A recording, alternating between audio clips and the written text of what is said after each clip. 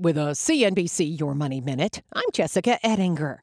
The granddaughter of Disney co-founder Roy Disney is embarrassed that the company that shares her name, she says, doesn't pay its workers a living wage. Look at the lives of working class people in America. I talk to workers at Disneyland who can't afford their insulin because they're working at minimum wage. This is unacceptable. Abigail Disney on CNBC. She's a longtime filmmaker and documentary executive producer, and her newest movie criticizes Disney. I had been to Anaheim to visit the workers and to hear directly from them about what was happening for them in the park. And I thought there was something I have to do. I mean, I can't walk away from this and pretend that this has nothing to do with me. She calls out the Disney company for massive pay for executives and minimum wage for struggling families. The film is called The American Dream and Other Fairy Tales. It's on Apple TV Plus, YouTube, and Amazon Prime.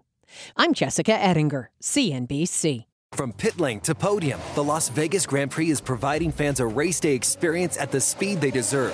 With the help of T-Mobile for Business, our 5G advanced network solutions are powering race day operations with event-wide connectivity. From streamlined gate entry to an immersive app, giving fans blazing fast access to the sport they love. This is accelerating innovation. This is the Las Vegas Grand Prix with T-Mobile for Business. Take your business further at T-Mobile.com/now.